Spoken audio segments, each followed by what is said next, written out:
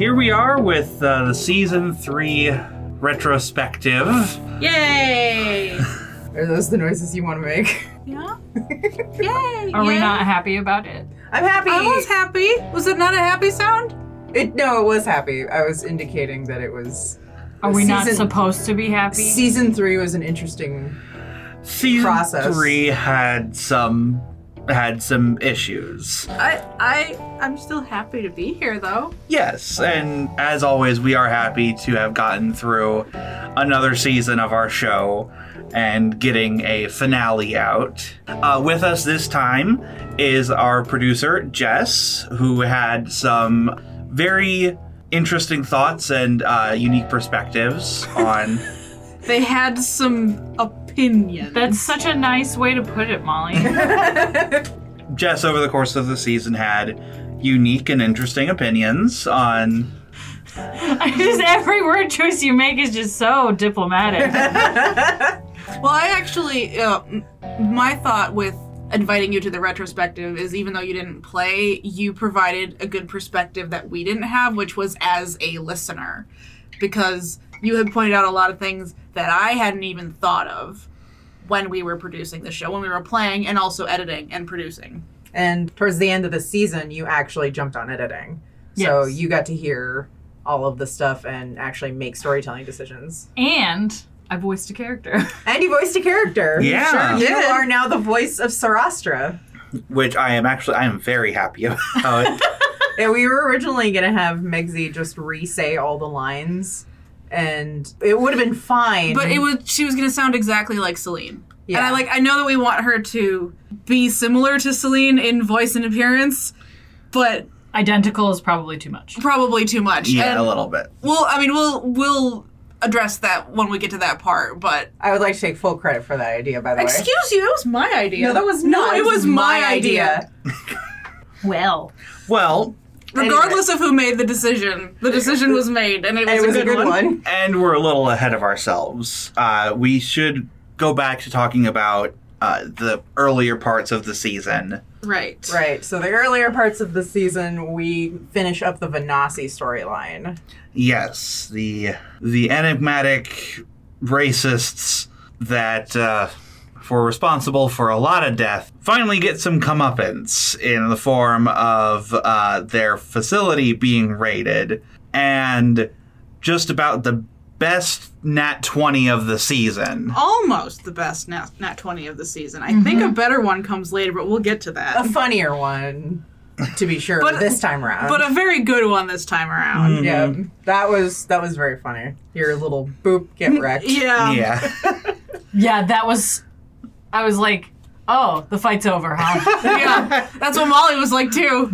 And that's why I put in the recap an anticlimactic ending. It wasn't the whole ending, but it was definitely like of that fight. It's like, well, like, and now yeah, you're the going to make the next one really hard. The fucking Venasi are like, are you kidding? Run! No, I loved that episode. I loved that fight. That fight was really good. Yeah. And I liked the DMP characters that were introduced. Yes. Super fun. Slog. In the fight with the Iron Golem, there's a part where this will become apparent again later in the season, but I'm really bad at combat.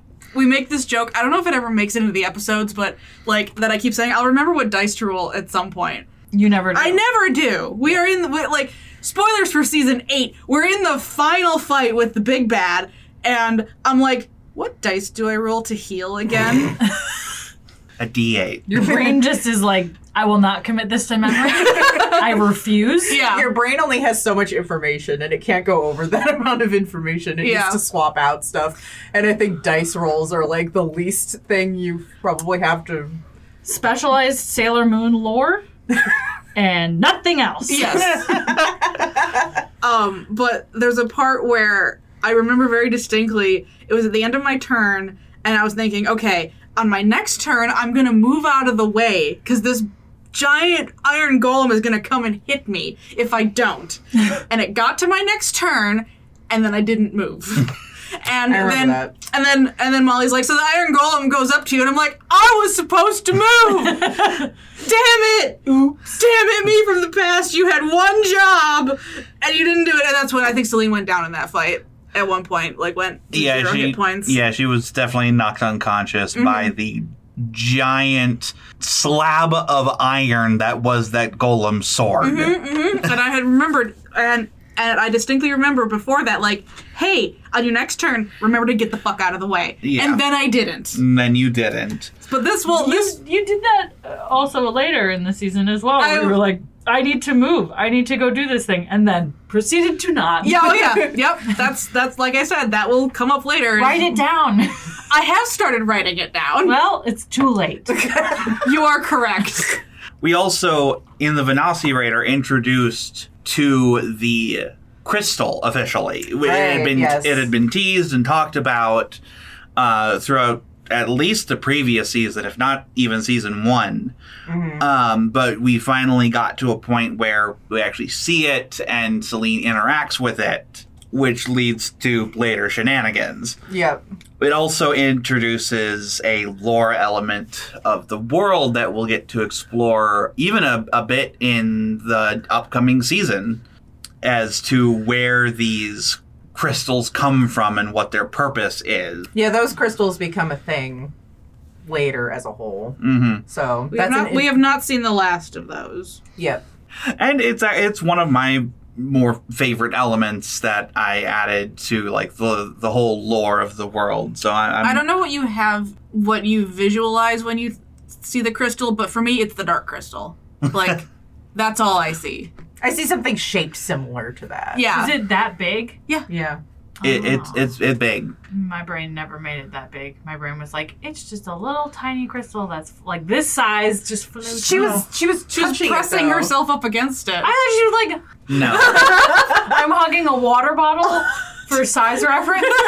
No. And that's why I was like, that's so kind of weird. She just like plucked it out of the air and like hugged it. No, now I understand. No, it's more tree size. Okay. Yeah. Just to clear that up. In case anybody else made that mistake. Yeah. It big. If you did, tweet at us.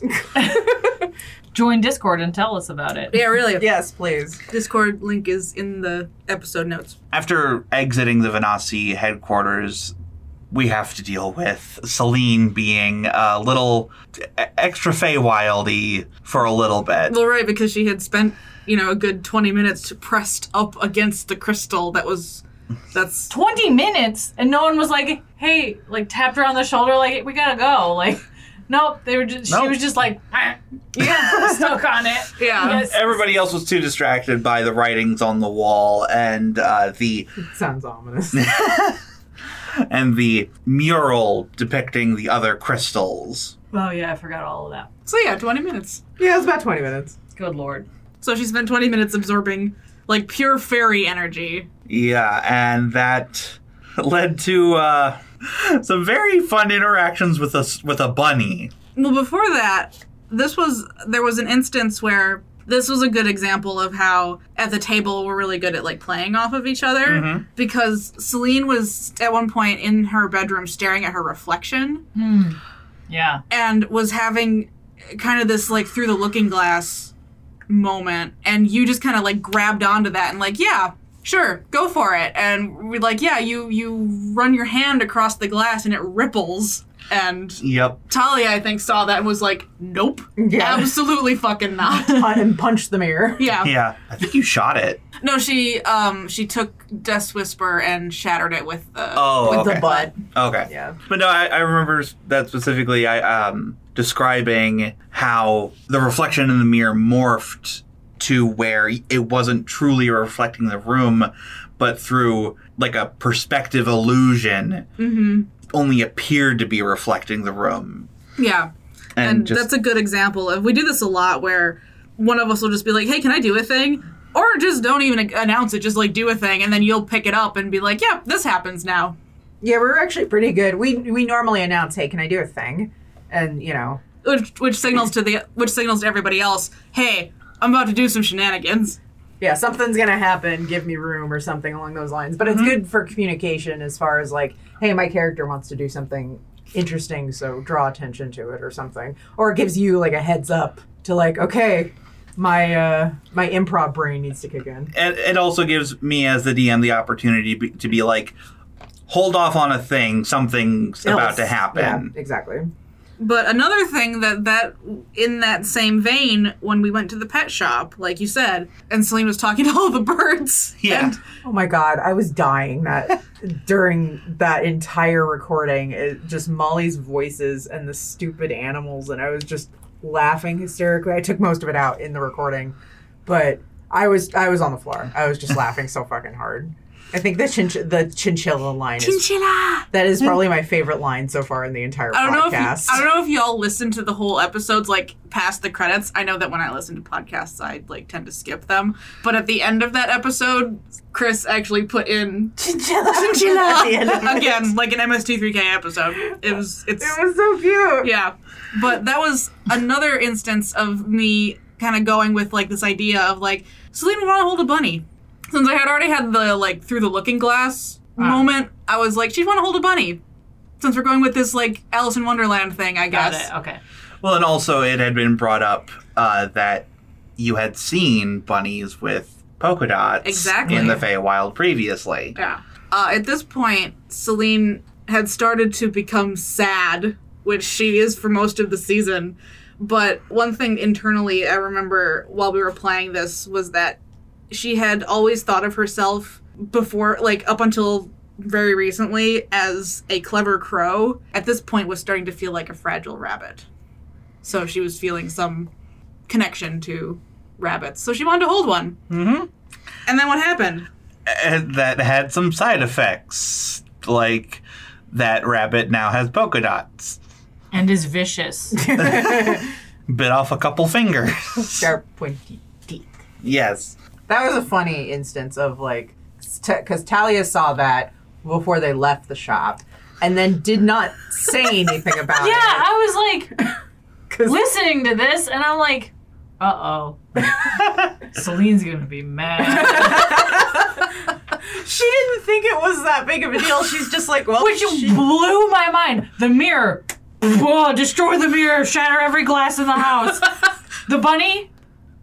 No. The mirror was in their house. The mirror looked like a threat. The bunny, what the fuck is the bunny gonna do without realizing that it might have teeth? That's the funny part, is that the mirror probably wasn't a threat, but the bunny was. Yeah. The rabbits do have teeth, regardless of if they're fairies. By the way. Yes, but rabbits don't normally bite unless you provoke them. And also the Fey bunny teeth are more like Fangs. Razor.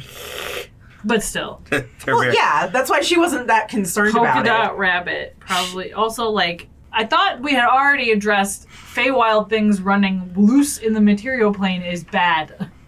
Well, no.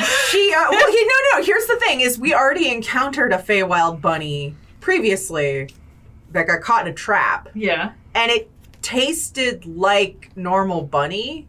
Uh-huh. So Talia was under the, aside from the skull, it was a completely normal rabbit. So Talia was under the impression it's like, huh, that's interesting. Well, there's a Fey bunny running around, like not really understanding that it was dangerous because it was so similar to normal rabbits aside from the skull.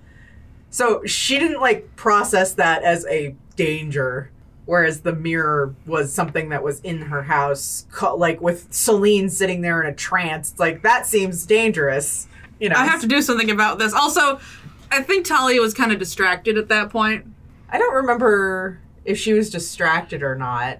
I think they were just trying to like have a fun day with the kids. Yeah. Because so much had happened. So let's And- just leave that in the pet shop and hope nothing bad happens. Well, Yeah. it was also like, because Celine was so fucking like sad at that point, or she was having like everything that reminded her of Faye, she had, you know, a meltdown about. So Talia was like, Excuse you. Kind of. Talia was like, I'm just not going to mention that, and everything She's will be in such a good fine. mood. Let's not Exactly. Exactly. She did not want to spoil this mood. They were having a fun day out with the kids, and then when she brought it up later, Celine was very pissed So, off. what was going through your mind as a player then, though? Like, for you to be like, okay, should I say anything or don't I say anything? And what were you thinking would happen later when you eventually were just, like, offhandedly going to mention it? Like, I don't know what Talia likes to do a weird thing where she will just kind of bring up something extreme very casually in casual conversation, and people will look at her very like, the fuck you just say? You know, that she does that throughout the entire series. I apologize. But I think as a player, Talia was worried in her mind that Celine was having a good day.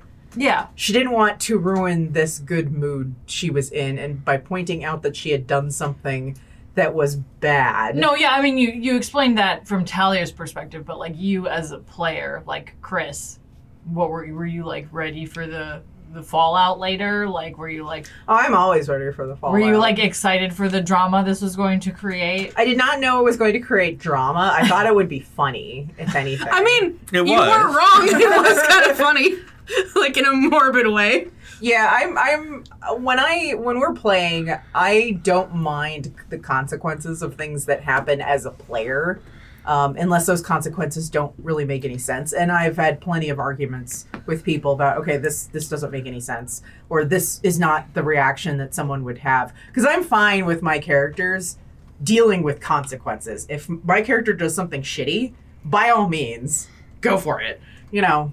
That makes for excellent TV sometimes. Yeah, especially because these characters are bad at things. They're flawed. They're very flawed. They're flawed by design. They make lots of mistakes. Especially right now, where they're still kind of at the beginning of their story. Yeah, so I'm fine with Talia does something dumb, and then the consequences of that are either funny or bad or both. And Usually it makes for excellent TV. Yeah. So I think... Yeah, characters making mistakes is actually one of the best things you could do at the RP table, as long as it's not disruptive. Yeah. If you're doing a thing, it's like my character is an idiot, so they're intentionally going to go over here and, like, poke something. There are some times where we're like, I'm so sorry, this is what she would do. And then, for like, out of character, like, I'm very sorry about what she's about to do. Or there's even times where it's like, I've found myself in situations with Celine where I get caught in this is what she would do, but I don't want her to do that. I don't like that. So I'll actually bring it up. Like, this is what I think Celine would do. I don't like that. Help me out of it. And there's two ways you can actually do that. If you have a situation where, like, later in the season, Celine does something at a Fae party that is about to get her killed, and we work it out that she doesn't do that. It is what she would do, and she tries, but somebody stops her. But those moments of... I just remembered what they were talking about. So, like, those are...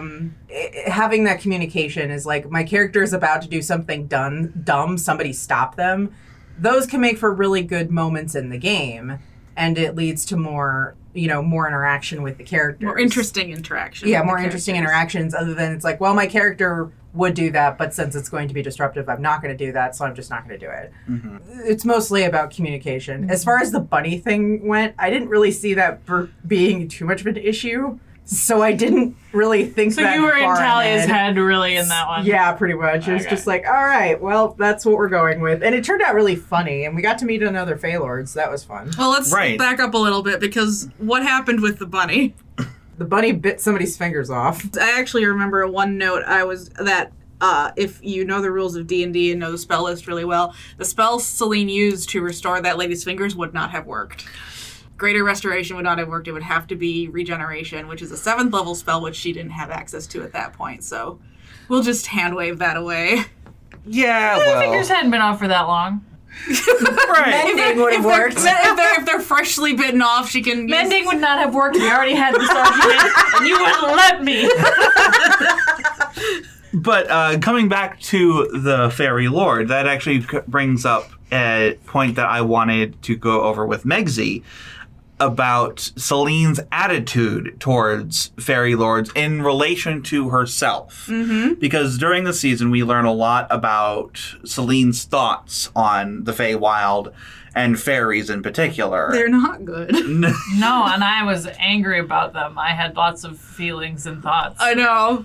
I was if I had been in the Grove and I had been one of the elders, it wouldn't have been as nice as Silvaka. Well, yeah, but Silvaka is, giant sweetie. We'll get to to him. We'll get to that. We'll get to that a little bit later. But we do get to meet a fairy lord that maybe goes slightly against what Celine's overall thoughts on the Fae seem to be.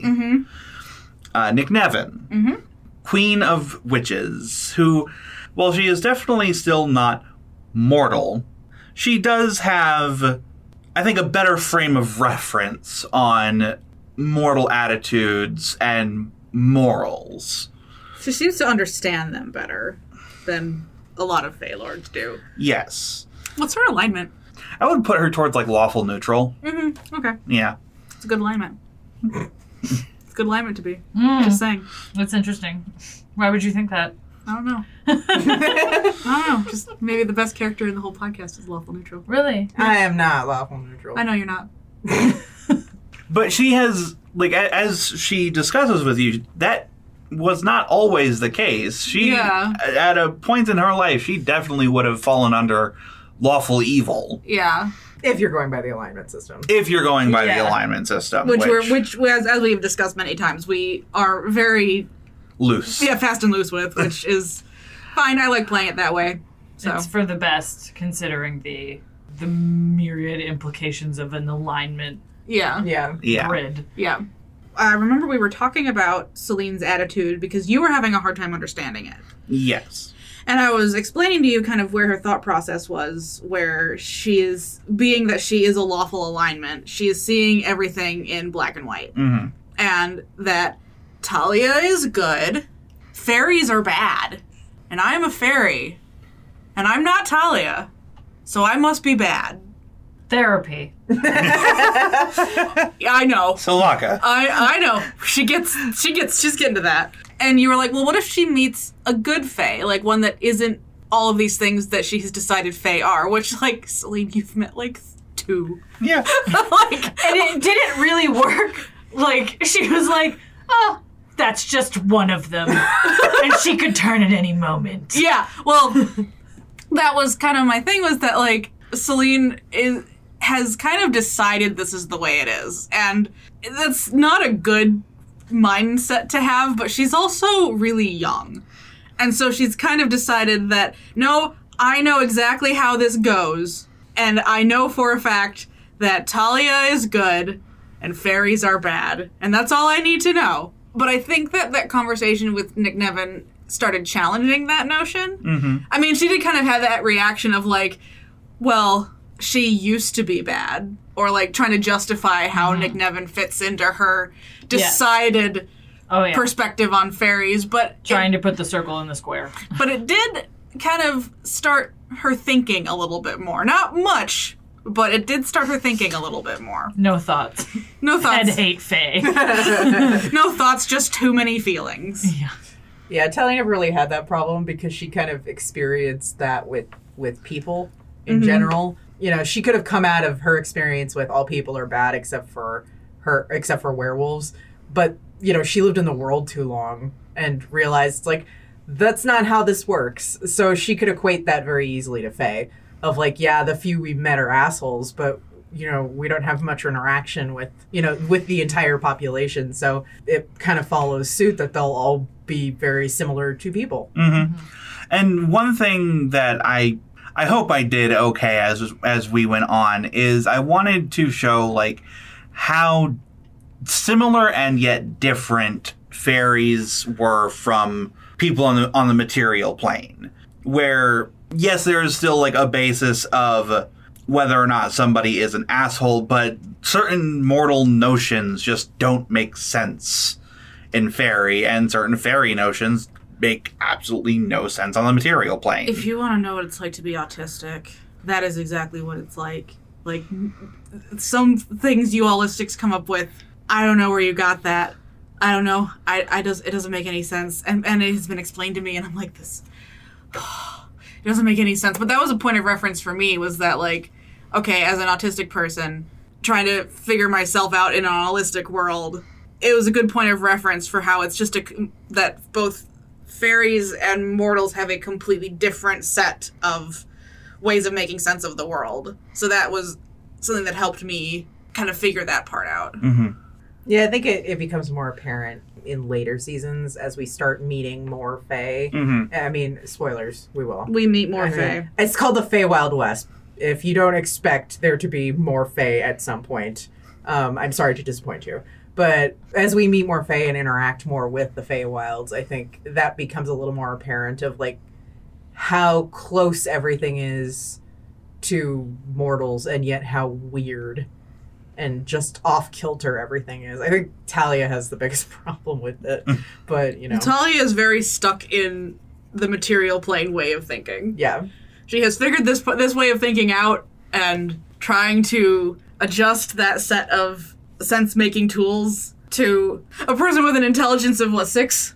Mm-hmm. She's doing her best. She's trying. She's doing her damn best. She's good at adapting to She situations. can read now. She can read before. It's just very hard and very long. Takes Yeah. her a while. But yeah, she's very adaptable to situations and she can understand concepts, but Fae details drive her up the damn wall. The Fae are all about details. And the very specific Fae details are just they do not compute. She doesn't understand them, and they get in the way of her logic sometimes. That's moving on to later season. It's actually right about this time also that we learn a secret of James, that in fact that library of Venasi books was not his father's, but was his. Yep.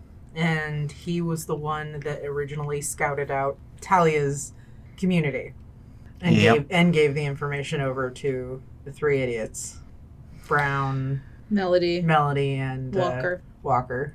So did you have that planned, Molly? Or did you come up with it on the fly? Because you tend to come up with this stuff on the fly. So I had planned... Okay, so this actually rewinds a little bit. The initial plan was that James's father was the one to escape the Venasi.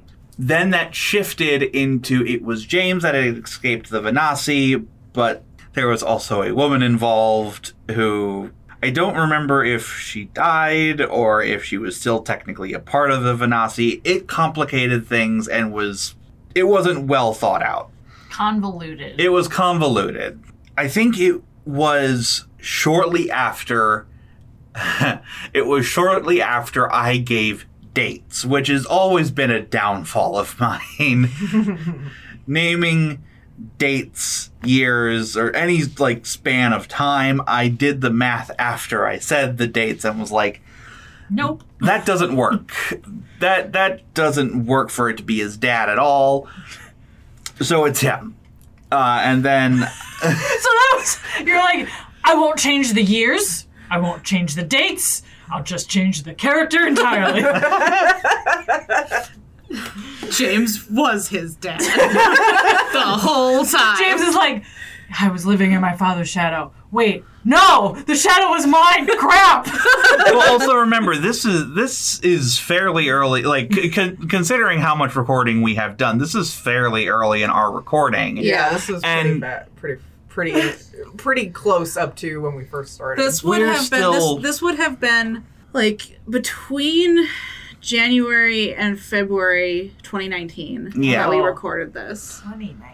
I know it's an era ago at this point. Because we finished up season 3 around Chris's birthday that year. Yep. That's when I decided that, okay, no, so it's James. Then I went back and forth on, was there a woman that he was involved, which I decided was too convoluted. I believe I had actually approached you about that at one point, Chris, and...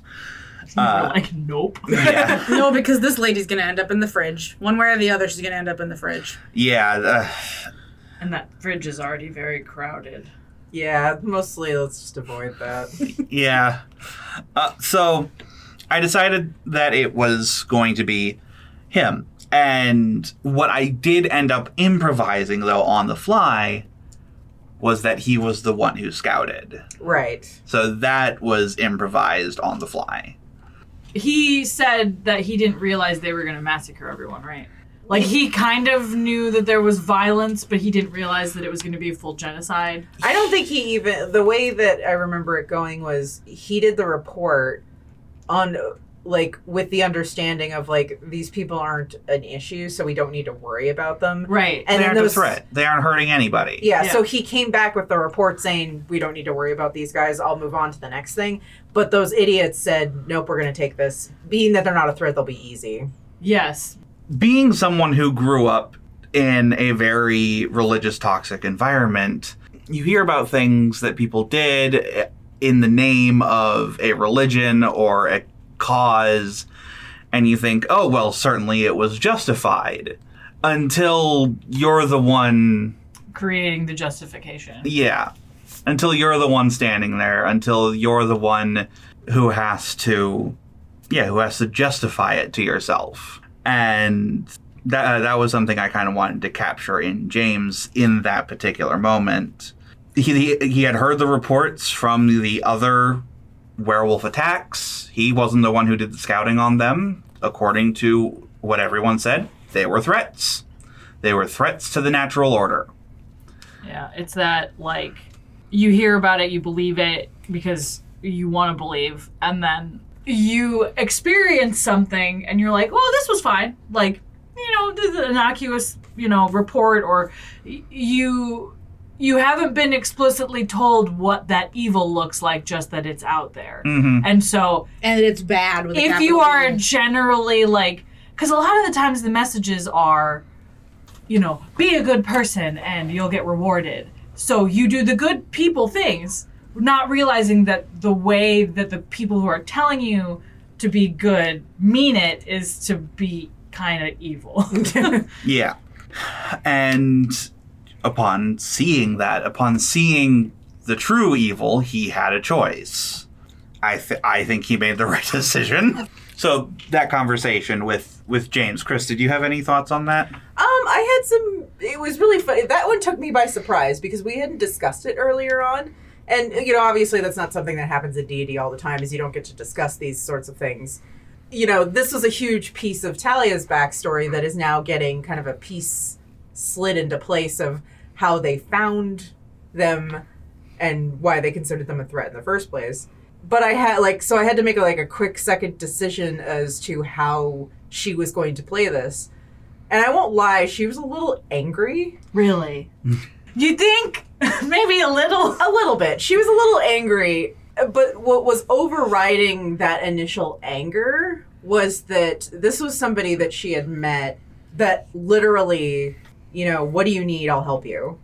And has been by their side since that first meeting and has gone out of his way to make sure that they're okay, that their family is okay, and has quickly become someone that she can count on. So she had to weigh that with the idea that's like, is he doing this out of guilt or whatever? But it doesn't change the action to her. So him making a mistake in the past didn't outweigh what he was doing for them now. And, so that's what she went with, was that, I don't know who that person was in the past. Yeah. I know who you are now, though.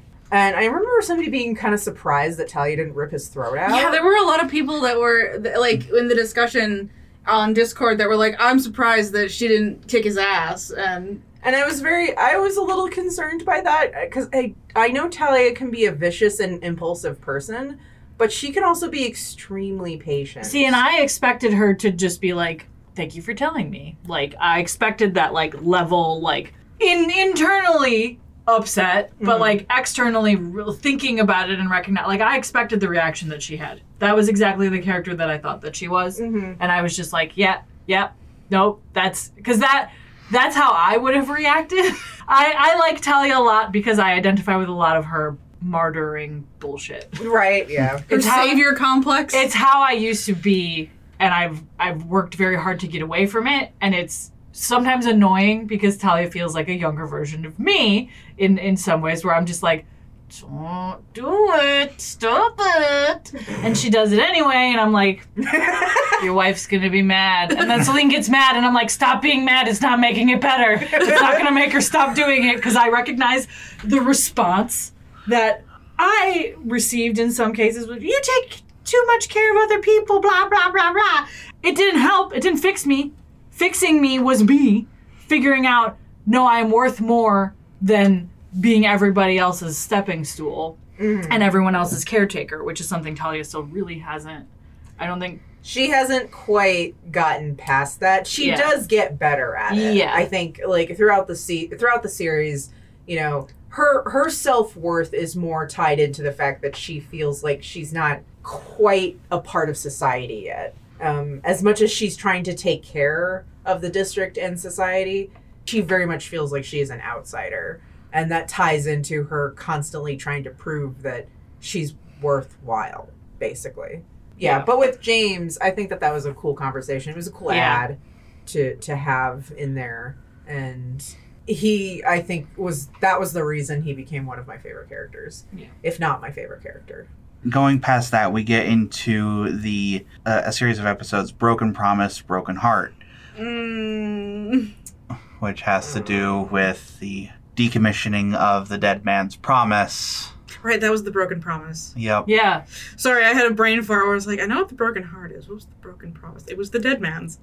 Yes. That one, I think, surprised some people. That one got some reactions from people of like, what? No! Yeah, I was... Which, I'll be honest, I surprised myself with that, with decommissioning the DMP. I surprised myself with that, because the DMP was one of the original, like, core concepts for the Fey Wild West world. Mm-hmm. I had built it because my previous game had gone so horribly because I had everybody starting out not knowing each other, coming in, just randomly joining together.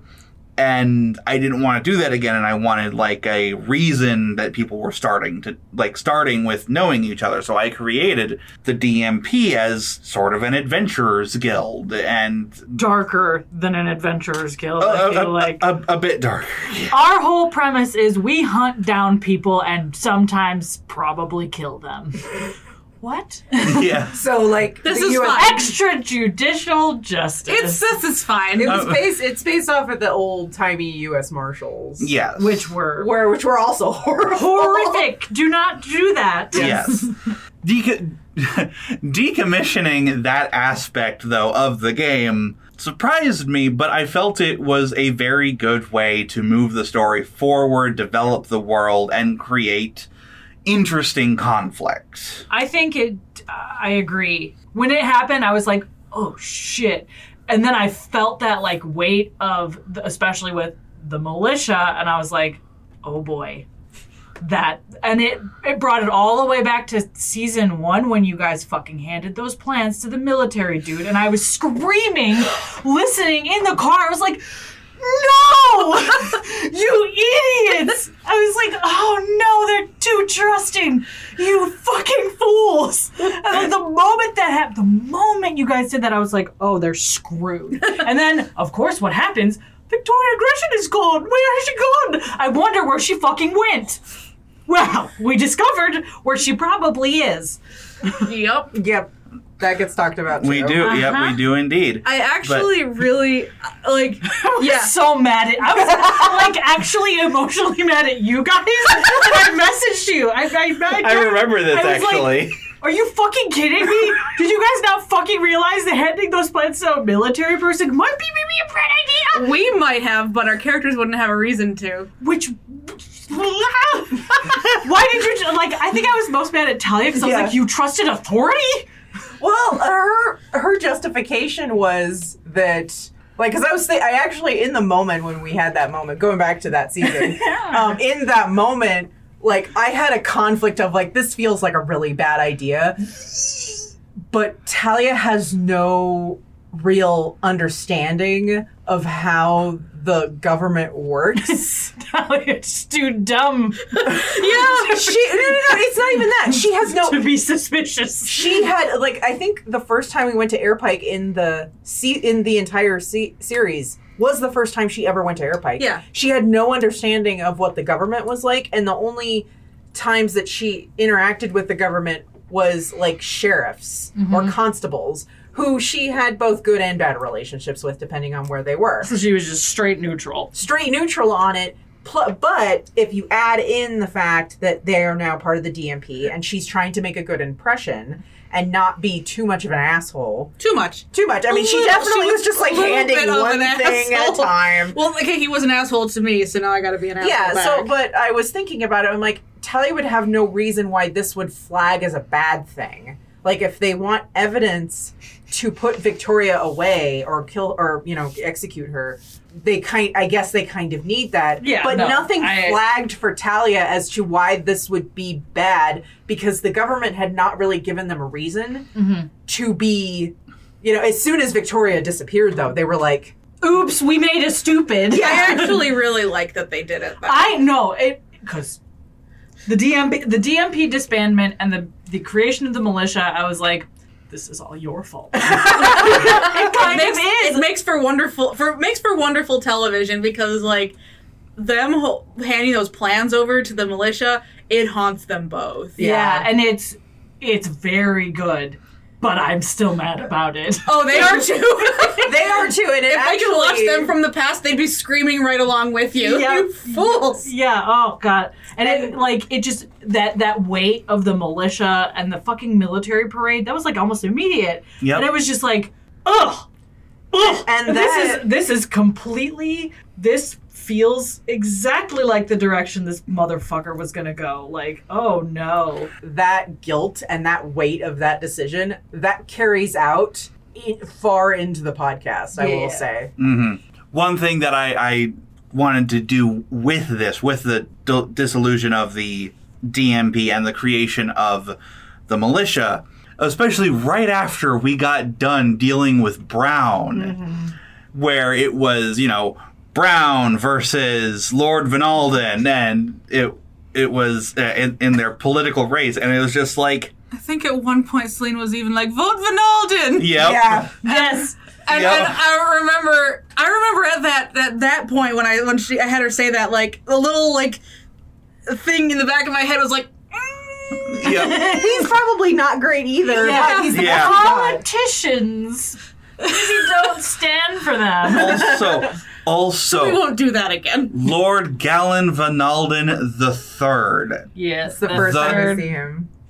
He's the third. His father and his grandfather before him all had stupid names. and were all Lord Mayors. I wonder how that happened. But you guys you're out in the desert hunting bad dudes, and making money off bad dudes, kind of being bad dudes yourself by doing it. Like, it's morally questionable bounty hunting. Actually, it's extremely morally bad. Don't do it. But Don't. Yeah. But like, we're lucky that in this world, all of the people that Celine and Talia have hunted down have been truly bad dudes. They have not, but if you go back to season 1... As we got further into the story and we started applying more critical thinking, and especially later in our recording as police brutality became more apparent, we all had to kind of confront the privilege that we had to not realize just how big of a problem it was, or it is. Mm-hmm. Just how big of a problem it is. I mean, hell, the DMP slogan, break the law to keep the peace. Yeah. I think one thing that makes fiction fun is that we can look at it as its own little sphere and say, yep, this is the context of this, and it's fun to follow two gunslingers, a gunslinger and death tolls for the fucking cleric around the desert while they hunt down mass shooters up and cut their heads off and get money for them. Like, it's totally removed from the real world. And we can look at that and we can go, yes, this is fiction. And then we have to come back to the real world. Yeah. And it's a balance of trying to make sure that it's not so far removed from the real world that it's, I don't know what the totally unrelatable. Totally unrelatable and like irresponsibly negligent of the real world. Yeah. But then also having that, yes, but it's fiction. And so trying to find that balance is something that I think we do a pretty good job of, but it's something that we definitely became more cognizant of as we continued recording. I don't feel, and this is the perspective of someone who doesn't deal with police issues on a daily basis, but I feel like your approach to it has been very pulp. It's been pulp enough that it hasn't crossed a line into like Celine and Talia aren't looking, they're not on a mission to break the law to keep the peace. They're just trying to make money. Yeah. Which is kind of... They just want to eat. It's kind of that amoral, like, shade over it to create this story that doesn't veer into, okay, these two people are clearly in the wrong all the time. Like, they're clearly just committing state violence for the sake of it. Because they enjoys the violence part. Yeah. And so I think... The balance of everything else, plus you've got all the Feylord stuff, you've got all of the, you've got the kids, you've got the magic crap, you've got Talia's werewolf backstory, and, you know, all of the things that happen, especially in this season, bringing all of the things we've talked about and the things you hinted at, and finally we get to really see concrete examples of these things, and, like, scary concrete examples of these things. But I think that took away enough from the horrible history of the Wild Wild West in this country to not make it as painful to listen to or like as problematique, if we want to use the fun word. And this whole thing has been a learning experience of how to pay homage to the Wild West tropes and setting that our story is based on without glorifying the really problematic parts of it. And so I don't think you've glorified anything about it, to be honest. That's what we're hoping for. Wow, this place sucks. Yeah. And as far as Talia's backstory, we've tried to negate a lot of some of the things that would just lend it to be just a huge trope. Yeah. Her community is not a tribe.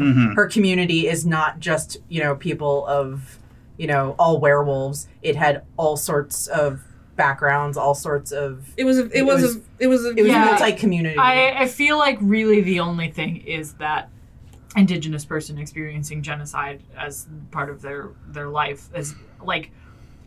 When Talia's family gets talked about, I don't envision them at all being analog for Native Americans. Yeah, that was the goal. They're not supposed to be. Yeah, it doesn't. I don't get it at all. I don't feel it at all. Yeah, not all of the people of color in her community were werewolves. There were, it was like werewolves are not the allegory for, First Nation individuals. Yeah. There were all sorts of werewolves. There were all sorts of people that weren't werewolves in her community. Like family members weren't always werewolves. So it's like, her community was multicultural, and I've worked really hard to like make that a huge point. Like this wasn't like the race of werewolves. Yeah. The work that you put into that aspect of her story, I think it shows. All right, we gotta beat up a principal. Yeah. We totally intended to go in there and throw fists. Yeah, I know you did.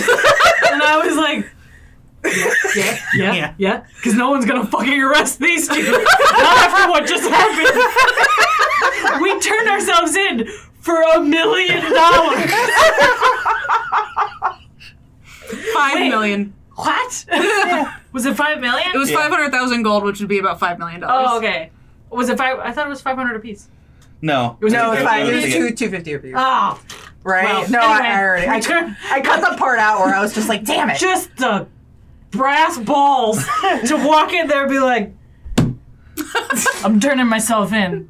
What? You see that poster? I'm turning myself in. When do I get the money? I think was I the one that asked if we got the money? Yeah, You're like, but do we get paid?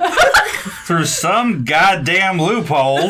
So good. So good. And that's what, like, that, you guys go into the Our fucking... priorities are so...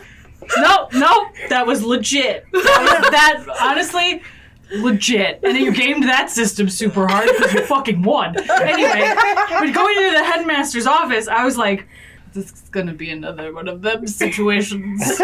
Oh boy. And then you finessed it. And you were like, give me my fucking money back. Which almost probably hurt him more than if we beat him up. Oh yeah. If you beat him up, he would be like, aha, yes, I was right about them. But instead, he was like, I'm losing money. My reputation. I'm about to commit check fraud. I think did Celine say something about like committing bank fraud is a bad look or something like that. Yes. Oh, you fucking owned him. Yeah. And kind of. That one- You could own him. Like, That one was edited so well. Yes. Like, well done. Chris, you edited that one? Yeah, well done because, like... Did you just ask Chris if they edited it? Well, no, because they were... Because Chris and Molly switch off. But the mix. The mix was... Chris always edits. No, I was talking about Okay. the rough The rough edit. edit, Because okay. you made them, especially at the beginning where Celine and Dickface are going back and forth... You made that sound so clean and so sharp. And I was like, how was this before you edited it? And you were like, it was gnarly. Because none of us can speak with conviction. And Chris made us sound like we were speaking with such conviction. And so, well done, Chris. Which is so funny because now I've played a game with y'all and you saying we don't speak with conviction. It's something I'm like, we've worked on we a worked lot. on really hard. Yikes. Well, you guys did a good job. Yeah, it was something we had to like constantly remind ourselves. It's like, all right, stop saying kind of like, stop saying We it looks like, we still do it. and but sometimes we still do. Yeah. But we're working on it. We're still, it's... it's a work in progress. I'm here to be a good influence. Yes. Yeah. So yeah, that we got the money back. Somehow. Somehow. So yeah, we were able to get the money back, but we But- also learned that Jareth experienced his first heartbreak. He got dumped. got Yeah. dumped. What was your thought process behind that development, Molly? I don't remember my exact thought process, like, behind the reason why I decided for it to happen, but looking back on it, it seems... It makes sense from a narrative perspective, I thought, to introduce that sort of conflict for Jareth at that point. I think what it really did was it showed that the Venasi was not a one-off, group. They had their influence in everything. Yeah. And even, not even them having influence, that was just something that they took advantage of. Like, that was probably already a fairly common viewpoint in the world, was people were uncomfortable with tieflings or others. And then the Venasi were like, thank you, I'll take that. And they ran with it. But showing that just because, y'all burned down their house and their other house and killed two of their generals and the other one's on the run because you guys are so fucking badass, like, they're not gone. Like, that those thoughts and emotions and feelings that people have prejudices are not gone for good. Mhm. Like, they're still there. And I think that's what Al's breakup with Jareth really did, was it kind of drove that home. Like, this they didn't cure racism overnight. Like, Yeah. one Yeah. court case didn't fix the world. And I really liked it because of that. Like, it's painful. And it definitely had that, like, that real world tinge of, like, the disapproving parent breaking up the homo kids. Like, Yeah. but, like, The homo kids. But it was way more realistic within the frames, within Yes. the frame of the world Yes. that we had created. yeah, and it did a lot. I think you're right with the narrative. It was a wise choice. Yeah. I feel so bad for Al still. Yes. Like, I know that we focus a lot on what Jareth is feeling, but I can't imagine what poor Al was going through at that point, which is one of the reasons I had Celine reach out to him. Mhm. Because, like, she knew Jareth was going to be fine. He was going to hurt for a while, and it was going to probably carry at least a little hurt for the rest of his life, but he would be fine because he had a lot of people that loved him, but she didn't know Al well enough to really know if he had that. But she did know that he had an asshole father. And so... And a sister that was, like, way far away. A sister that was way far away. Like, she knew that he had a big family because Nikki told us. Mm-hmm. But she had no idea what he was going through emotionally and was just like, hey, you know, call me if you need something because, like... Do you need to be kidnapped? Because we will. We have a secret house. No one will ever find you if you don't want them to. Yeah. And looking back, I keep finding myself sneaking bits of myself into these narratives. Really? Really. The author reveals themselves. But this, this was a lot of how I was made to feel growing up. I had a lot of siblings, but I was the oldest. And while Al was not the oldest of his family by any stretch, he was the only boy in the entire family. And that puts a lot of pressure, especially when you have a misogynistic asshole for a dad. That attitude of needing the approval of his father. Is definitely something that I dealt with a lot growing up and honestly still struggle with sometimes. Laid to Rest, which... Oh boy. That was heavy. And it was heavy, but also I feel that there were some mistakes on my part. Yeah, big one.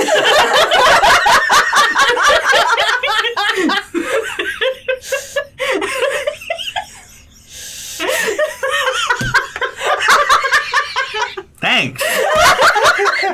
There was one really big mistake, and it was wonderful. All right. Laid to rest. Laid to Rest. My good old friend. Laid to Rest was a very heavy arc that I feel that I made some missteps. So, Chris, what are some of your thoughts on this particular arc? Because there was some heavy stuff for Talia. it was pretty heavy. I knew she had to confront what had happened and that she still had some issues as far as that she was kind of angry with her family a little bit. Back in season 2, they had already spoken to the pack, as it were, like a child that was a representation of all of the pack, to which the pack told her that what she has been working for most of her life at this point was a mistake or something along those lines. It was basically like saying it's like you shouldn't be doing that. You know, just let it go. And she took that very hard. It got her really thinking about her pack's role in their own demise. And she wasn't really blaming them for, getting murdered, obviously. But the mentality that the pack took was one of isolation, and how much she realized she disagreed with that, and how that isolation forced them to not know that this was happening to other packs. And by the time they did know, their reaction was to hunker down and hope it didn't happen to them. Yeah. And she's like, it wasn't our fault that we got murdered, but it was definitely our fault that we didn't know about it. And They didn't do anything about it. I didn't do anything about it when other people were in trouble. And she kind of makes this vow that, this entire district is her home, and she's going to do her best to protect it, and she's not going to hide. And she's sorry that that's not what they wanted, but it's what she feels she has to do, because her home is gone. This has become her new home, and she has a family that she has to take care of. And so this, she had to have this heart-to-heart with all of these graves. And, Do you want some tissues? nope. Are you sure? Yeah, no, I can get through it. This actually I took from personal experience, because my mom passed away before her and I could have a heart-to-heart. So I kind of used that emotion of getting her to listen to me about things, and that definitely came across. Yeah. In the recording. So I like to think I'm a pretty good actor. There was a moment at the end of season 2 in the courtroom scene where Talia loses it on stage. 1,000% acting. I was acting there. this moment in season 3, I wasn't really acting because I was talking to my mom. Yeah. And that was pretty heavy. And then Molly threw me a curveball. And it's like, hey, Dad showed up. And I'm like, fuck, I have nothing to say to you because I'm too, like, emotional to deal with this. Mm-hmm. So, but it was a nice moment of Talia being able to see her dad. Mm-hmm. But, you know, considering, you know, she wasn't expecting that. I wasn't expecting that. So I probably would have had kind of a better reaction if I wasn't already ridiculously emotional. Yeah. But, yeah, it was an interesting scene. How did it go for you? Something that we have learned throughout the entirety of this podcast is I have difficulty telling when people are acting versus when they're actually feeling extremely strong emotions. And Or both. And so I've yo-yoed between trying to make things challenging, then interpreting moods I see as, oh no, this is too much, and then trying to dial back and swing the opposite way. Well, some of us only swing one way, Molly. But Terrible. Fucking terrible. Fired. I was just like, what do I say to that? In addition to that, another thing that I feel that you and I, Chris, had difficulty with was getting on the same page as far as Talia's relationship with her pack and with her revenge, because that was something that I definitely messed up with the first meeting of the manifestation of the pack. right. Because I was coming in with these ideas that revenge is never a good thing. Mm-hmm. And that's initially where my head was at. And however, you challenged that, you forced me to challenge that idea in my head. Not necessarily that, you know, obviously not that the answer is to go and kill people, but the idea that forgiveness isn't an end, or doesn't have to be an end. And that was something I beaten into your head as a religious kid growing up. Which part? Forgiveness. Forgiveness is like you're supposed to forgive, forget, move on, and it's a heavy form of gaslighting. Forgiveness is such a personal choice that it's weird that that's made like a almost like compulsory. Yes. Yeah, but when you're taught about Jesus and how, you know, he forgave everybody's sins and shit, original sin, all that crap, it's not a personal choice. Forgiveness is not a personal choice in a religious situation. Yeah, I know, and that's really strange to me. Yeah. Because it is a super personal choice. And so remnants of that had stuck around to haunt the first interaction, and I felt by the second time I had again trying to come back the opposite direction. The reason I had Ro show up was to just kind of be like, we were wrong. We as the pack, we were wrong for what we did and what we said. I think it was also we were wrong about you. Yeah. Like, because what I got out of it was that they don't agree with the concept of revenge, but they can understand the concept of justice. And initially, Talia's quest was purely revenge. But as we found out that the Venasi were still alive and kicking and still killing people, it became more about justice and bringing this organization down rather than just the satisfaction of putting bullets through the heads of the people that killed her family. Right. Yeah. I was glad for the opportunity to try and fix what had been done previously. I'm not sure how well it worked. What are your thoughts? I think it worked out okay for Talia to get some sort of closure when it came to that whole situation, because when she first started out, she was under the impression that there were 3 people out there that killed my entire pack, and I'm going to kill them. And then as the story goes on, we learn that this is not 3 people. This is a group of people, and they're doing it to other people. Like, this is systematic. And it's happening. It's not just her pack. It was other packs. It was not even just her other packs. It was other people, tieflings, like anybody considered, outside. Mhm. Like, and that changed from, this is a bigger problem than just my revenge.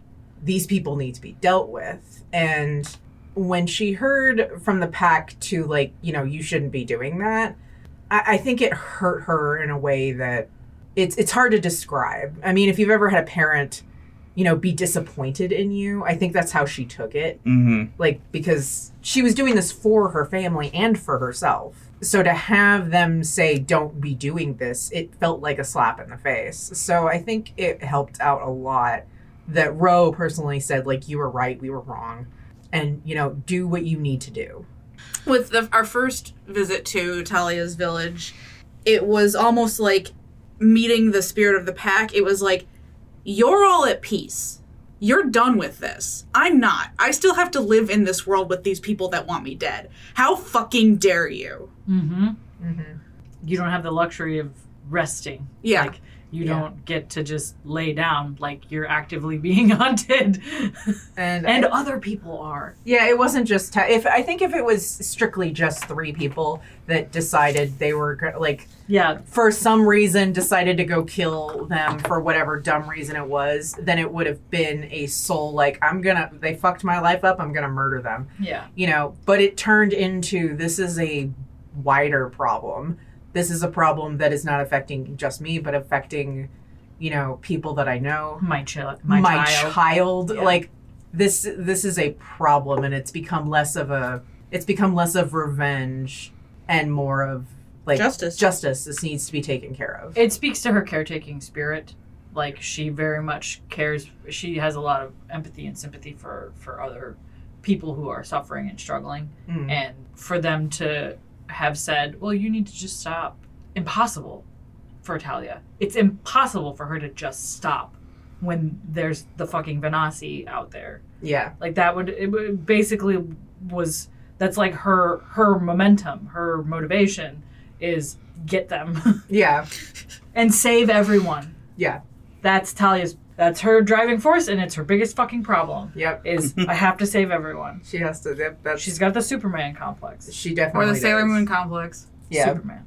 So I think it helped out that Ro basically admitted they were wrong. Mm-hmm. The miscommunication did not end No, there, but it we'll get did to not. that in a minute. We'll get to that in a minute.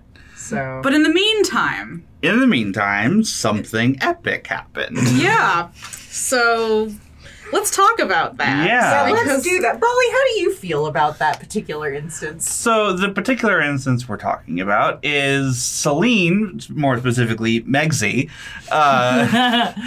getting one over. No, Fucking wrecked. No, let's give it to Celine. It was all Celine. Okay, well, Celine wrecking the broker. Mm-hmm. Oh and my all gosh. of your little plans. And getting his name. So I actually kind of had that in my back pocket. Not necessarily like I knew it was going to happen, because obviously I had no idea that I was going to go check on the horses and then, oh, you're in the glade. Like, fuck.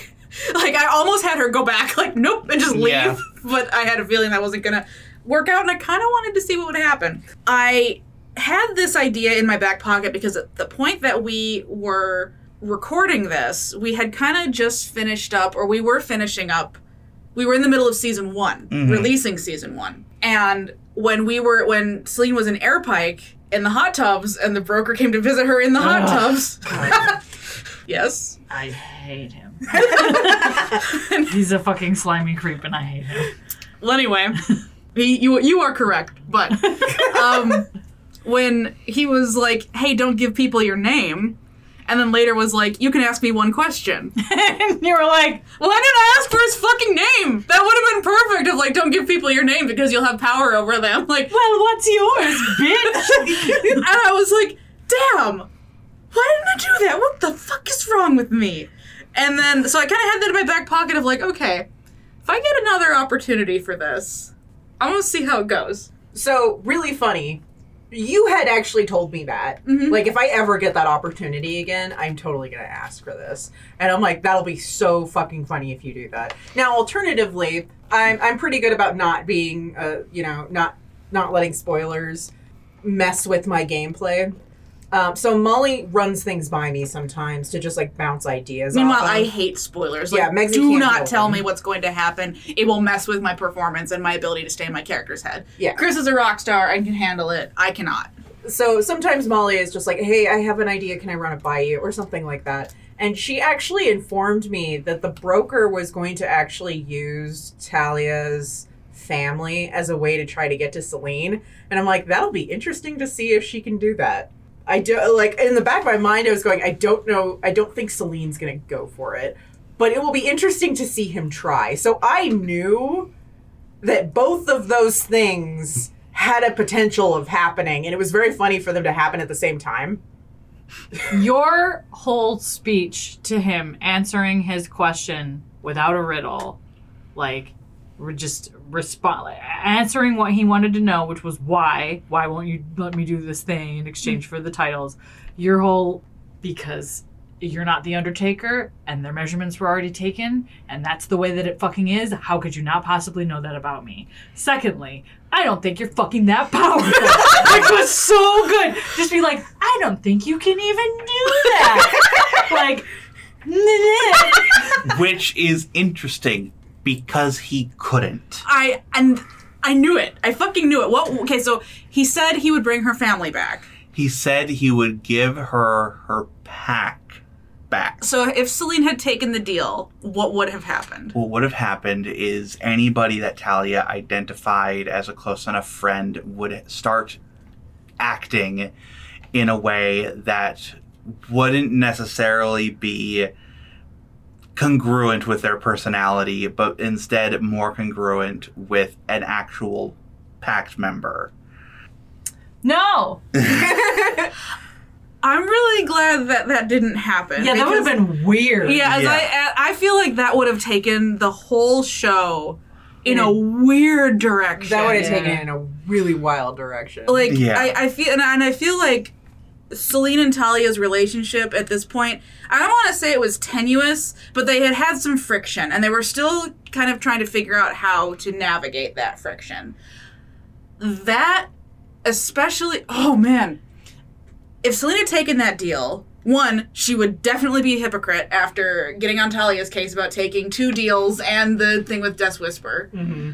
And she would have the guilt of, like, altering her friend's personality Mm-hmm. and the guilt of however it was going to affect Talia. And Celine's already a big sad this season. Yeah, that would have pushed Yeah. her into a very dark place, I feel Yeah. like. So A very scary place, possibly, as well. So I was very glad that you did not take the deal, but I was at the same time surprised. And the third point that you made, which was that Talia already had her family, Mhm. which was like perfect ending, like absolutely, just like fucking Disney movie like, quality. This has a beginning, a middle, and an end, and they're all fucking excellent, just good.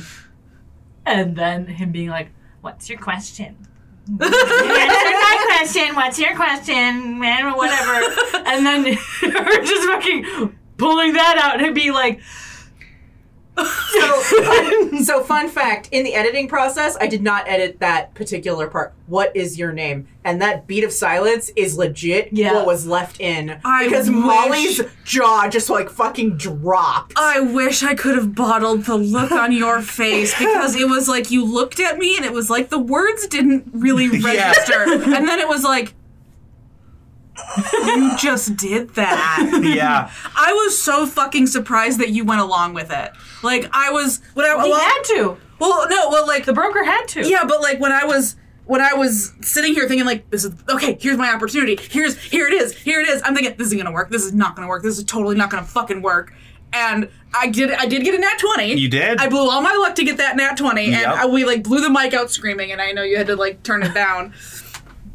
But I was like, this is not gonna fucking work. What did you expect Celine's question to be? Honestly, I didn't know. I had no idea. I was so focused I was so focused on the deal. I was still focused on the deal and her not accepting.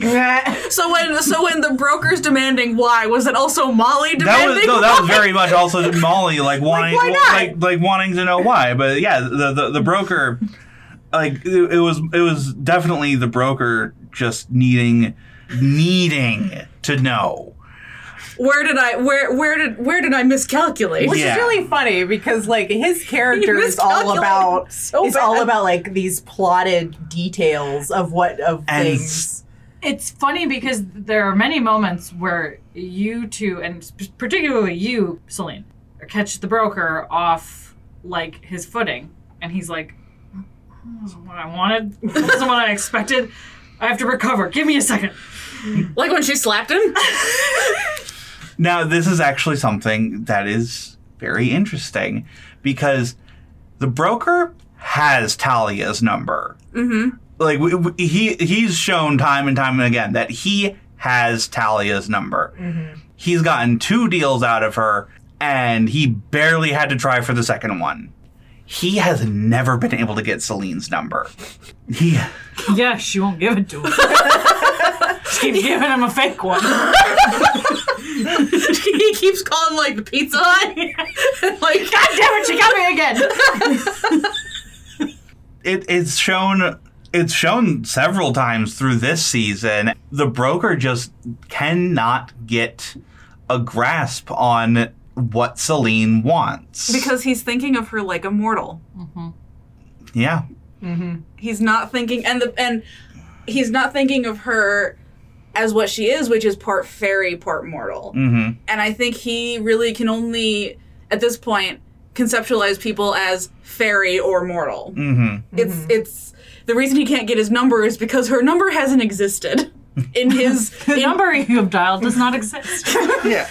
Would you please hang up and try again? 404 not found, you know, Yeah. in the brain database. Well, and he's, to me, he's very much viewing her as the child that he manipulated, and that he got to do what he wanted. So, and he's been, pulling her little puppet strings, or he thinks he has, and like has expected things to go his way. And now that he's directly interacting with her, it's not going his way. Yeah. He's like, but you were 5, right? 5? Is that human age? You're like a child, right? Still, and he sees her very much as a child because Yeah. he's ancient. Yeah. But like, well, yeah, ancient for her. But like, to me, that's what I get from him is he's expecting to be able to do this because he set in motion what he wanted with using her. He has used her multiple times, and now she's using him back, and he's like, like that. And so you asked for his name. Mm-hmm. And that pause, that moment, was just a series of, holy fuck, she did that. And I was thinking, holy fuck, I did that. I was just like, oh. Is there a way out? Nope. Nope. No. Plainly asked, simply asked, and without a riddle was the request. So, yeah, I went through each of those in my Yep. head. It's just like, yeah, he's fucked. And then, so behind the scenes, you were like, shit, I need to find a name. Yeah, yeah. Like, pulled out your laptop and it was like, fairy name generator. Okay, to be honest, I actually had envisioned at some point you getting his name. It was certainly not that early. Like, I was thinking, like, second to last season, maybe. LOL. Nope. Got it in season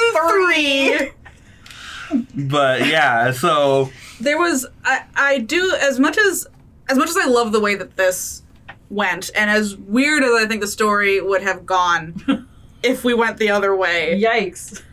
It is an interesting exploration because one thing I remember you telling me about was that if Celine had accepted the deal and that he got her titles, he would have taken Longfellow's titles, and he also would have gotten the Wanderer in White. Yep. And considering that one of our themes, and one of the themes that starts to be evident in this season is the theme of identity. Mm-hmm. That could have been an interesting storytelling aspect, Mhm. is now the thing that you identify yourself with and you have for a number of years is gone. Now all you have is yourself. What do you do? But I feel like that would have gotten overshadowed by all of the other weird that was going on. Yeah. And I agree. so it's one of those things where it's like, that could have been interesting, but as we know, sometimes we get stuck on concepts, Yeah. and the concepts don't exactly pan out well in a narrative sense. So that's one thing that I'm like, okay, that could have been interesting if we could have made it work, but I don't think we could have made it work, especially knowing what we knew then versus what we know now about how to produce this show. What was really interesting to me was Celine's reaction of, oh, I'm in trouble now, which, like, I understood, but, like, I really feel like the broker should have been shitting his pants a lot more after that one. Like, I feel like he should have been way more careful than he was with them. But he, instead, threw a temper tantrum and was like, I'm calling in my deal. You can't see your children anymore. Like, dumb. Because at that point, too many things were in motion. Yeah. And it was either everything goes according to plan or everything explodes. That whole moment of getting the broker's name is like the highlight of my whole life. Like, I hope not. my wedding day was great, but But this moment. Sex is good, but have you ever gotten a Feylord's name? listen, I've done both, and one of them is far superior. Yeah, I remember going to work that night like, I fucking did it. I fucking pulled it off. And like my heart was just hammering like all I remember that night. night. I remember just, that like, night. I did it. I did it. The only problem with that moment now is that she spends the entire series after that trying to recreate that moment of like, no, don't tell Molly about this so I can like surprise her. It's like, Megsy, you did that once and it was great, but the DM needs to know details. No, you don't understand. I need the glory back. Yeah. But anyway, I'm sure you got it eventually. I mean, Coming past that, we get to the Sundial Inn, and another one of my regrets of the season. talk a little bit about that. Please describe your regret. I want to hear all about it. Risden.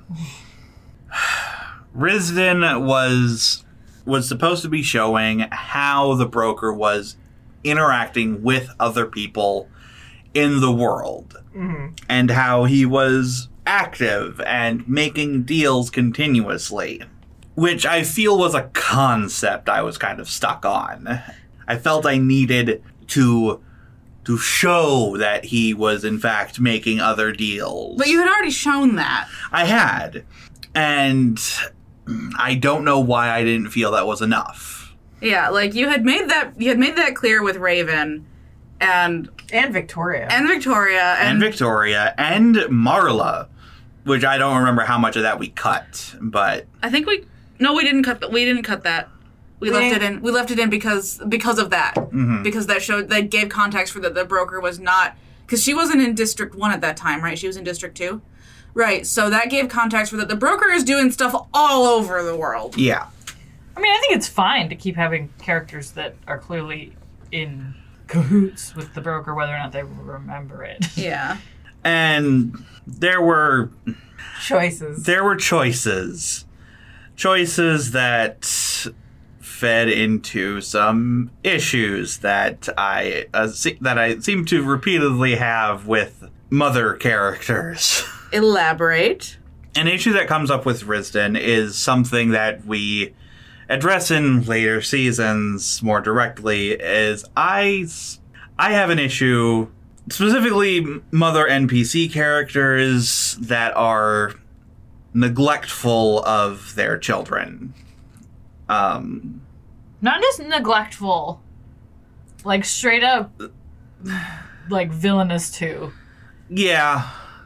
We get in, Victoria aggression, and Risden herself is, as we learn later, she sold She sold her son for a robot. She sold her son for a robot. Traded him in. Got a better model. This one sings. And doesn't talk back. I think that even though we realized this was a prevalent issue within the narrative later, I think that it plays well into one of the other themes that becomes more evident this season of the whole story, which is family. Mm-hmm. That is true. And how you have troubles within families. And with Risden, it's on several levels. It where is. It's not just her own poor choices, shall we say, but it's also that her own family is putting so much pressure on her that she feels forced to make these choices. And again, as we're going through this, I'm realizing more and more of how much of myself I put in these stories. Shut up. You're just realizing this now? Oh, honey. But that pressure, that familial pressure to be a certain way, to perform, or you're expected to do certain things, uphold certain values. It has definite resonance with aspects of my actual childhood and life in general. I think that really shows how great tabletop games can be to work out issues that you have. Like, it's not a replacement necessarily for therapy or medical care, but it like, can be a therapeutic experience. yes, and it's really neat to be able to explore those issues in a storytelling environment, a collaborative storytelling environment, because you have other people who are then providing different perspectives indirectly on the things that you're going through in your head, which is really, it's an unorthodox form of therapy, but it's very interesting, and I think there needs to be more papers written about it. Definitely. However, it happening during what's supposed to be a podcast for production is not necessarily convenient. No, but it's But it happened. But it happened. And it's part of just this form of storytelling. Yep. Like, we talk about how we have a very limited rewrite process, and we're employing a more thorough one going forward. But this is kind of a product of it, is that you realize how much of yourself you're putting into whatever you're doing, and you kind of realize, oh, shit, that's a thing. I didn't realize that was a thing. Yeah. And so even though this is a, project for production, it doesn't mean that you have to put aside that therapeutic aspect of the experience, I think. Yeah, part of the thing is, it's like, this is still, like, even though we have a rewrite process, even though we have heavy editing, this is still a Dungeons and Dragons game. All of this is happening at the table. Yeah. There's very few times that we have gone in and specifically outlined what's going to happen. It has happened, and we've told people that many times, but like 95% of the game is at the table. It's a game. It's a game. Yeah. So stuff happens kind of on the fly, and we have to react to it. And, And it's also why sometimes the narrative gets lost, which is fine. yeah. It happens. That's part of this form of storytelling. Yep. It's not polished. No. Yeah. You can polish it. We have a little more opportunity to polish it in the editing process, and especially going forward with more of a rewrite process. But you kind of get what you like. We can't re-record entire seasons. Mm-hmm. We can record additional content. We can re-record scenes that we think were completely off base, but we can't re-record entire seasons. Yeah. That's just not a thing. So it's just kind of one of the things that makes this form of storytelling really great, but it's also a pitfall. Mm-hmm. If I could change one thing about what happened with Risden, though, if I could go back and change one thing, I would not have her attempt to jump. Yeah, that seemed kind of like a forced Peach conflict. Yeah, it What does that mean?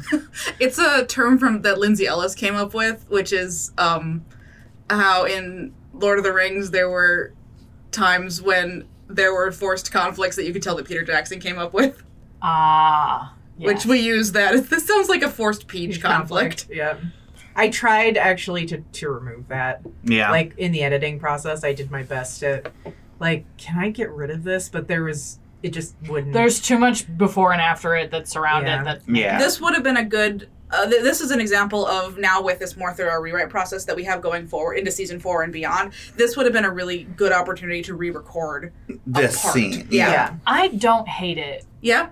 Personally, if I made that decision and then I found out and I forgot about it because of magic and then someone was like, no, you did this, I would be like, well, where's the knife? Like, I would be that distraught that instantly.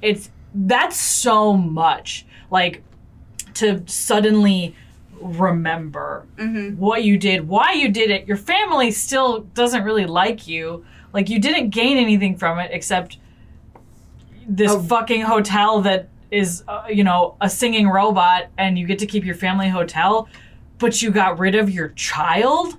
Like, I think all in that moment, she was like, none of this was worth it, and I don't deserve to live anymore. And it really didn't feel out of place. It felt authentic to the listener. Yes. Okay, that's good. Yeah, to me, I was like, no, that tracks. That makes sense. Risden seems like kind of a dramatic person in general, but also like, or she has the propensity for drama. But like that, I mean, his room was still there. Like, did Talia show her the room? What ended up happening was that Talia was searching and found it and left the door open when she got out of the room to like, shit, I don't want her to see me in her room. I don't want her to see me like in her private area. Yeah. And she walked in because the door was open and saw this dusty room that was a child's room. Full of children's shit. Yeah. That like, there was no letting her down gently on that. Yeah. Like, there was no, it was, the evidence is here. This child exists, and you got rid of him in your just shitty mental state surrounding you wanting to save your family's business. Like, You sacrificed your family. yeah, you got rid of what should have been the most important person to you at this point. Like, holy crap.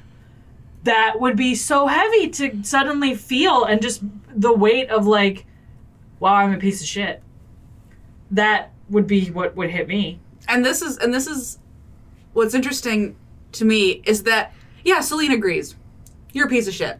Like, she has zero sympathy for Risden, which I think shows a couple of things. One, Celine is incredibly immature. We know that. But also, her capacity for compassion is limited. Mm-hmm.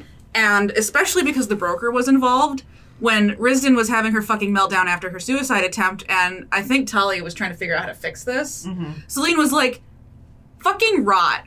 Like, she was looking at Risden, who had made this horrible decision, and was like, you deserve every ounce of pain that you're feeling. You did this horrible thing. I have no sympathy for you. I hope that you spend the rest of your life miserable. We're leaving. Goodbye. Talia, on the other hand, had a completely different reaction, which was, this absolutely sucks, but I cannot begin to comprehend what it's like to not have support on, like, the fact that she couldn't go to her family that is alive and well and able to help her. Unlike Talia. Fucking estranged for what reason, really? Because she wasn't doing great at the business. Like, that was it. And none of them stepped up to help because they're assholes. Like, it just was... Yeah, Talia comes from a community that is very fixed on community. And she's trying to get back into that mindset of, like, all of this district is my community, so I have to take care of it, or I have to make sure I take care of it. Just coming off of, like, a conversation with her father of, like, I'm going to protect the district, Dad. And now she gets into a situation where she meets somebody who has living family that is actively making sure that she is going to fail. Yeah, antagonistic to her. Yeah. Talia cannot comprehend that. So, to her, she understands why this person broke. She doesn't understand why she made that decision, but she can't put herself in that mindset of, like, not being helped. But the fact by that family. She can't put herself in that mindset kind of aids her in being able to show sympathy for this person. Exactly. Yeah. Which Whereas is why Celine she tried had to the help. exact opposite reaction. Celine came from somewhat of a, like, dog-eat-dog orphanage world where and rebelling she was very good at eating other dogs. And rebelling was the only way that she could have any kind of, like, freedom or individuality. So Yeah, it makes sense. Yeah. Celine is well, you made your bed, you fucking lay in it. Yeah. Like, and meanwhile Talia's like, someone else should have helped you make your bed. Like, where is your family? Who made your blankets? Like, there's, you know, just such, and it was really cool to have those two different perspectives, because you could feel that. Like, Celine was like radiating, fuck you, fuck you, fuck you, fuck you, fuck you. Yeah. I didn't agree with her, and I was annoyed, but like, it makes sense. Mm-hmm. And Talia, I felt, I was a little bit like, oh, that's a lot nicer than I thought Talia would have been about it. Like, I didn't think Talia was going to be like, no, jump out the window. No, I'm sorry, we shouldn't have held person. Goodbye. Like, I don't think I wasn't expecting that, but like, I was expecting her to be a little bit more like tough lovey about it. Like, get your fucking shit together and you need to figure out how to get your son back, and this place is not worth your child. But like, she was a lot nicer than I thought she was going to be, and I don't think it was out of character. That was the other thing that Celine was really pissed off at Risden about after the suicide attempt, was like, you fucking did this to yourself. Your kid is now and the broker has your kid, and you try to take in her mind, you try to take the easy way out? You try to kill yourself? Fuck you. That's definitely not the right mindset, but it's like, how dare you try to just leave the mess that you left behind for the peace of the afterlife. Yeah, and it's Celine's view of the afterlife and death and stuff is obviously very different from everybody else's. Yeah, it's obviously coloring that because, you know, for most people who aren't followers of The Undertaker, which is like everybody, most people, death is the end. Yeah. That's it. And for Celine, it's not... Celine doesn't know what's beyond the door, but she knows it's not the end. And she knows that it's peaceful and restful, but she, even though she doesn't know exactly explicitly. Unless somebody keeps trying to bring you back for conversations. The dead should stay dead. She's such a fucking hypocrite. Yeah. But hang on real quick while I resurrect this Venasi asshole so I can wring information out of his soul. Was I wrong? No, you're just a hypocrite. You're also 20. I'm also 22. I can justify my actions. A child. A child. A child. No. A baby. But yeah, and this is another point of tension between Talia and Celine. Mm-hmm. This difference of approach with Risden. And it kind of came to a head when the broker was involved and Talia was like, can you open a door to the glade? Celine was like, absolutely not. Yeah, I thought that was a dick move. I didn't think Talia should have requested that from her. I was like, see, no. Talia was in like a one-track mind of like, all right, figure out the problem. Yeah, gotta fix it, fix it. Yeah, it's like, we're gonna fix it. It's very Capricornian. It's also very dog.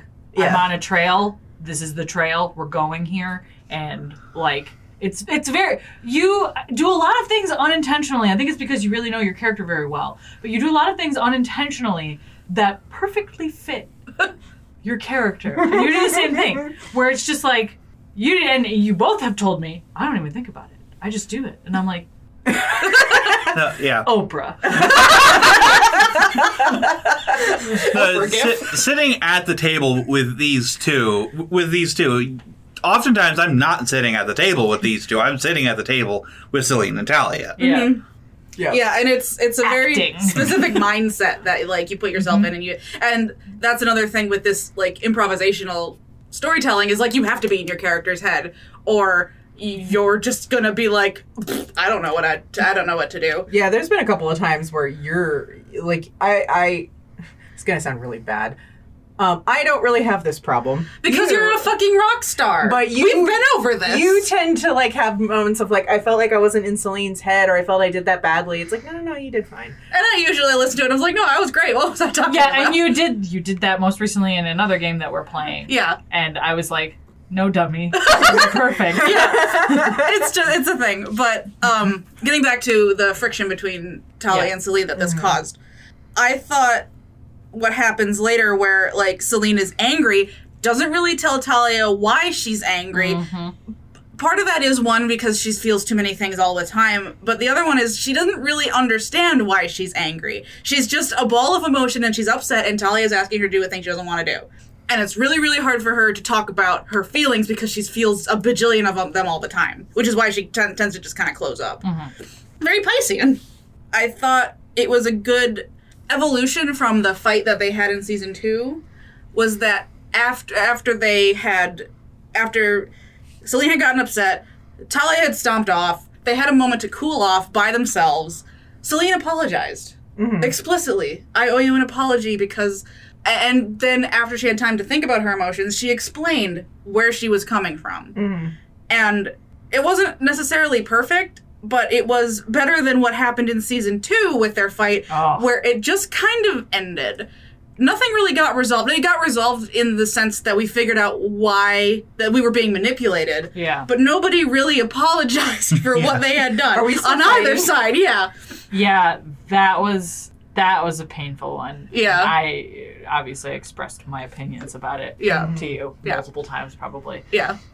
But I love Selene growth. I'm rooting for her. Grow up. She's working on it. She's 22. Yeah, I think something that Selene has to, and maybe she never recognizes this because a lot of people don't, her way is not her way or the highway. Other ways are not wrong because they're not hers. They're other ways. Yeah. And she's starting to realize that right now. And it's difficult for her, but she's also, when she watched Talia stomp out, she's kind of had this moment of like, holy shit, I could lose my partner. My partner could leave. I can't let this happen. Yeah, I can't keep behaving like this. Yeah, I have to do so. I know I have to do something. Yeah. To make sure that my partner is okay and wants to stay with me. That happens at the carnival. Can we talk about the other thing that happens at the carnival? The funny? With Stahl and Calaman? Holy fucking shit. That was, like, Oscar level. Not even, like, that's not even an exaggeration, that whole sequence. You fucking stole the show. Yeah. Absolute upstage. Everyone else go home. I'm sorry. I didn't mean to. No, don't be sorry. Why are you apologizing? Wait, are you kidding? I was over here just like watching, like, I'm so fucking proud. Both me, Selene, and I were just like, we are so proud. I think my wife's cheating on me with someone. Jesus Christ. Just like... And you were like, no one's rolling. I'm just not Yeah, no roll. Like, yeah, No, you're just no. telling me, sit back and enjoy the... Oh, no, I have to be a character. Yeah. Like, you were making... The fact that, like, Chris was performing so well. It was like, you don't need to make the roles. The acting roles are doing themselves. And Yeah. I've had DMs that do that too, where they're like, if you role play it out, you don't have to roll. And I'm like, yay. Yeah, usually I will require, like, some kind of roll, but I'll often, like, either drastically lower the DC if the RP is good or add some sort of bonus. That instance was just like, nope. I completely forgot about roll. We were all just so fucking, like, entranced by how good, just fucking out of the park. Yeah. Well, it was really funny because I watched you do that, and Talia at that time actually was getting a tattoo, which we actually did a role play of what happened in the tattoo shop. Yeah. I cut it completely out because it was the most boring interaction. It wasn't even good. It wasn't even like good. Wasn't going to the bank level of... No, there was nothing there. Like, we introduced a new character that I knew for a fact never, ever came back at all. This character was the tattoo artist. That tattoo artist never occurred ever again. We never brought him back. And the interaction was so dull of, like, what was happening. It's like, yeah, I'm getting a tattoo. That's great. What do you do? Like, that was most of the conversation. Oh, God. It was bad. It was small talk. It was that was bad. It was small talk, and it was so and even the character who was supposed to be kind of interesting because they were unique was really boring. And I don't know what we were thinking, but neither of us were. It was just boring. I said, Molly, we can't let people know we did this. Yeah. And here you are. Well, I'm just telling people that we did this. No one's ever going to hear it, though, because I deleted it. Unless you go I through still the raw have the raw files. Yeah. So we deleted that, but I was listening to her go through this whole thing with this guy, And I was just like, it would be really funny if Talia showed up later saying that her wife is like was being cheated on with like somebody else or something like that. Like I thought it would so be beautiful. funny. And so I like hyped up her over aggressiveness, and everybody loved it. So it was It was so it was a lot of fun. I just like, I had that on, and my Chris was listening and was like, what? Like, I was losing it. Like, that's probably the hardest I've ever laughed listening to the podcast.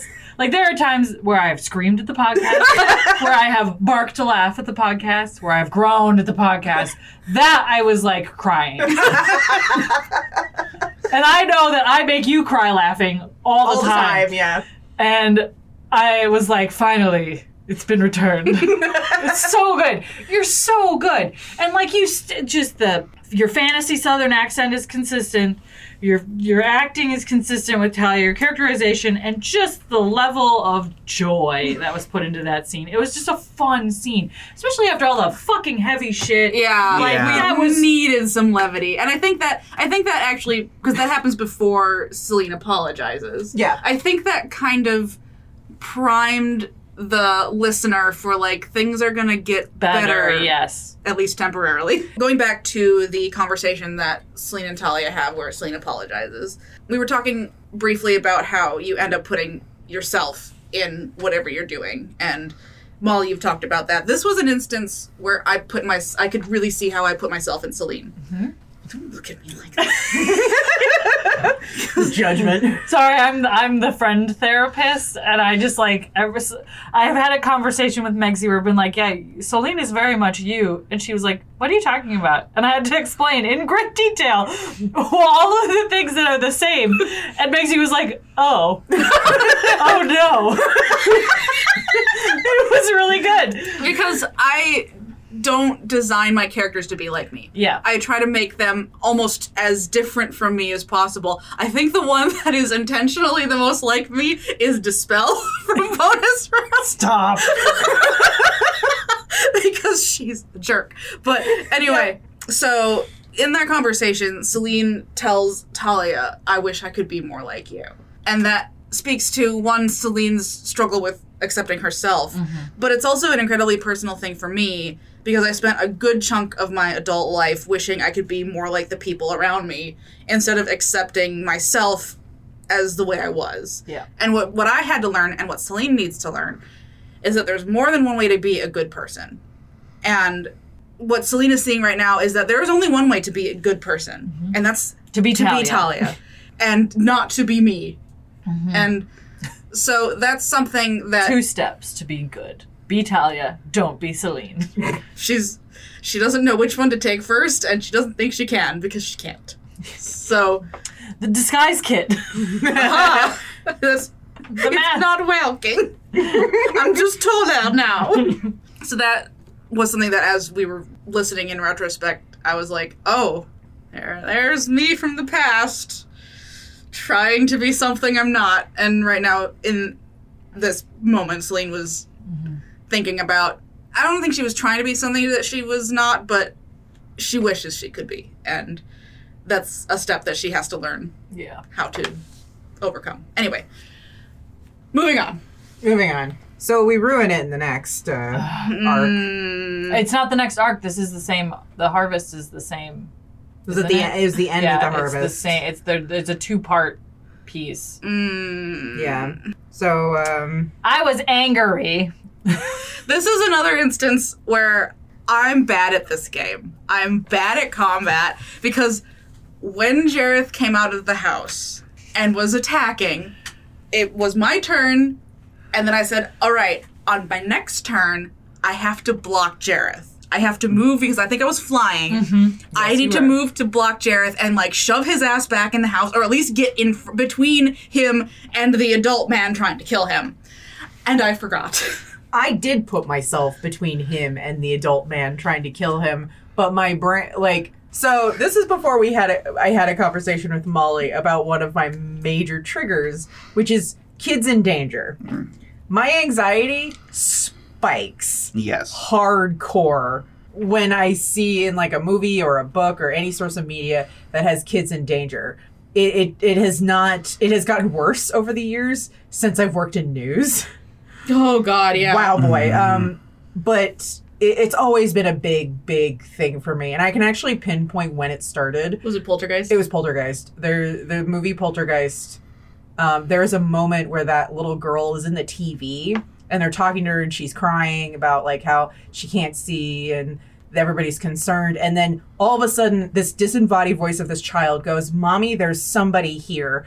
And the whole scene, it's brilliantly done. I'm getting goosebumps now. The whole scene tenses up and changes. Everybody like gets this look on their face because you can't see the child. The child is in danger and somebody's coming towards it.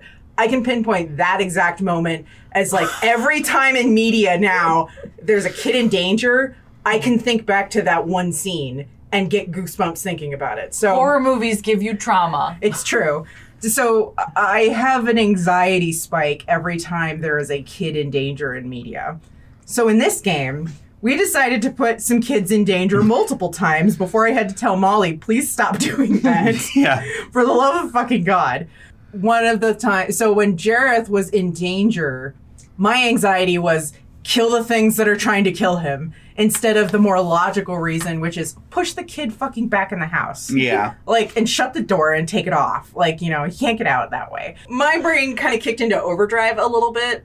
And also, Molly actually had to reassure us at the table, which I cut out, which was, I'm only doing this because I know that you guys can bring him back immediately. Which I hated immediately. I was like, I see where this is going and I don't like it. Yeah. It cheapens this whole thing. That scene was kind of a mix of everybody fucked up, and we shouldn't have done that. Yeah. That would have been another one that we probably would have done something different with if we were employing the same kind of rewrite process that we are going forward. Yeah. I think it would have been better if he was just in danger, and we did get him out of danger. He got hurt or something, but then we got him out of danger, and he didn't actually die. Yeah. Yeah. But since he did die, this is part of the story now.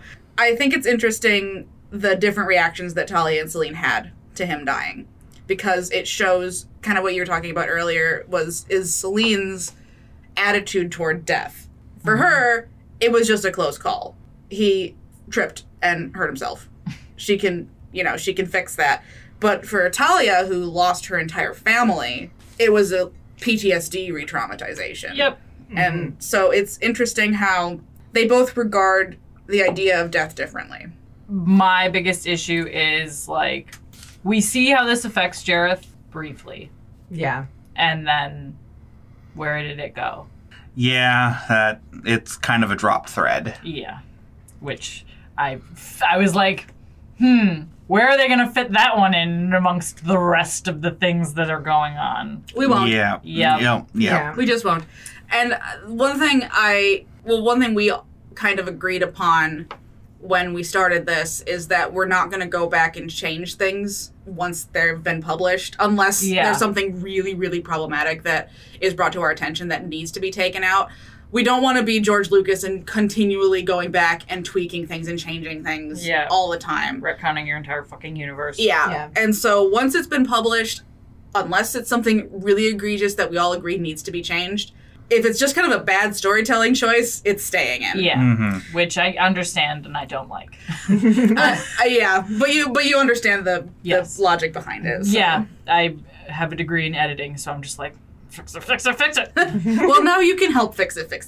Yes, I know. So I will. Moving on. Moving What on to that happens bad after decision. that? After that, we actually start trying to get to the Grove. I think you and James have a conversation beforehand. You got really upset with us in that conversation. Oh, was this the conversation that I got mad at you about? Yep. The sleep. Yeah, I was really mad about this. Did I post this in the Discord? Which part were you mad about? How Talia talks to James. Oh, how she's bossy? Yeah. I fucking hated it. The funny thing is what I was envisioning is now James has gotten to a level where she sees him as Pac. Yeah. It just felt like she sees him as Pac, so she starts treating him as if she were a member of her family, which in turn means she basically like gets to shoot the shit with him and like treat him like a brother. To which her family was all about, like, you know, the whole like, hey, idiot, you know, or like, you know, that camaraderie that you have with having lots of siblings, because all of her cousins were considered pretty much her siblings, and all of her family like treated each other as all big brothers and sisters, basically. Yeah. So you had that kind of a like relationship. And so she, in turn, started treating James like that, as if this person was one of her brother or one of her cousins. And I don't think that translated very well into the recordings. It sounds like I'm bullying him. It does, and it completely... This is probably one of the moments where I was like, who is this talking? Which I was confused, because Talia is typically the gentle, like, let's have a conversation and I'll listen to you and shit. And she just did not listen to him. She had no sympathy for him. There was like just no kindness in the things that she was saying. And I know that you intended there to be, and that there was that thread of it. But to me, if one of you did that to me, I would not talk to you for a very long time. And not just in the way that James was like, oh, I feel guilty about taking their help. I would not talk to you. Unless you fucking apologized for the way that you talked to me. And Talia does not apologize for the way that she talks to James. I don't think that, like, when we were in the process of it, we were even thinking about it that way. Yeah. Talia was trying to, like, banter back and forth with him and treat him like a sibling. And the way that you played James in that was very mopey, and, like, it was just off. The whole thing was off for me. Yeah. I feel like that conversation was kind of impromptu. Yeah. It was... It was... Like, we were getting ready to head off. And... Wait, before you go, let's have this in-depth conversation. I'm about to berate you. Yeah. It was very off. The entire conversation. And when I was editing it, I didn't really realize... Because, again, I was in Talia's mindset there, which was she's starting to treat him like a sibling. Yeah. And so that's how it came across to me. But then listening to other people... Like, specifically you being like, why is she being like this? It's like... And we have this moment, like, this is why your feedback is so valuable, Jess, because we'll be sitting there like, oh, shit, that is what it sounds like. God damn, I didn't think it sounded like that. Yeah. I had a completely different perspective of it. Yeah. So it helps to have someone that isn't necessarily wasn't part of the recording process to be like, this sounds shitty, and here's why. And then we can be like, oh, yeah, you're right. Or, no. Yeah. No, you're wrong. But in this case, you are right. Yeah. Yeah, it did sound bad once we, like, sat back and listened to it. It's like, damn. I mean, I can't say that Talia ever stopped being bossy, because around this time is when she actually starts remembering that she was supposed to be the alpha of her pack. And she was being, like, trained to be the next alpha. So she starts thinking about that, like, really hardcore. Can you talk a little bit about how an alpha functions in a pack situation like that? Because you have a very specific idea of how an alpha is supposed to function, and it's not necessarily how the colloquial idea of alpha is. Yeah, alpha, as far as the way that I built the pack system in this, and it was mostly me, sometimes going to Molly for stuff. How I envisioned alphas was that it was bringing in the mix of what actual wolves do in the wild, what actual wolves do in captivity, and kind of mixing those two together. So alphas, there's technically two in a pack, or usually it's supposed to be two in a pack. It's a 2-pack. Most of the time they are married, but they're not. They don't always have to be. And alphas are mainly there to facilitate talks with people outside of the pack. Like, if someone comes from the outside or they go in the outside, the alpha is usually the one that talks to those people. They handle anybody that needs to be turned or is in the process of being turned. Only the alpha, especially in Talia's pack, only the alpha gets to physically turn them if they need to. They also are always present with a younger individual that is going through their first full turn. And they're also the ones that are usually helping people. They're organizing things. They're making sure that people are everybody's getting fed correctly. Everybody has enough food. They're usually on hunting parties, and all of those duties are split between both of the alphas because that's a big job to do. Yeah. So the idea of the alpha of the pack is pretty much the pack's caretaker. Like, they're making sure everybody is well and fed and taken care of, and making sure that they're protected, basically. But the actual pack structure is very diplomatic. So when there's a problem, everybody gets together to discuss it. Everybody gets together and has opinions, and they kind of just debate over whether or not they need to do something, and then the alpha will implement it. Nice. Okay. So that is the structure of an alpha. Talia starts taking that seriously. She's everybody's dad. Yeah, she starts being she was being trained to take over being alpha. I think the idea was that she would marry somebody who was a full wolf so they could take over the actual like turning process. And instead you married a fae. I know. In that mistake. Well, in that case, Save it life. would be the oldest of the oldest full wolf that would be able to turn somebody that would take over the actual turning process, but Talia would be involved in it. So, yeah. So Talia starts taking that seriously at this point. So, she does tend to be bossy. That never really goes away. I remember we were editing, like, that had been brought up, like, Talia's really bossy. And we're like, what? No, she's not. No, she's not. And then literally the next thing out of Talia's mouth is an order. Like, no, she, like, bosses James around, like, 3 separate times. And we're like, Maybe she is. Talia maybe is a little bossy. She is a bit bossy. So the other thing that happened in that arc was we learned where Celine's origins. Yeah. Yeah. So, Molly, I would like to know the thought process behind that before we get to Migsy's thoughts on that. The thought process on her being Celine being related, like, literally related to The Undertaker. way back. 2019.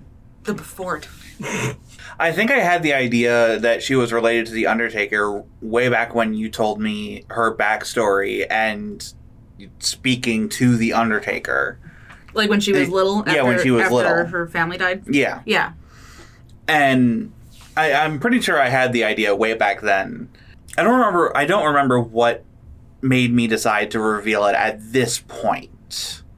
Just that I felt it would fit into the narrative we were having at the time.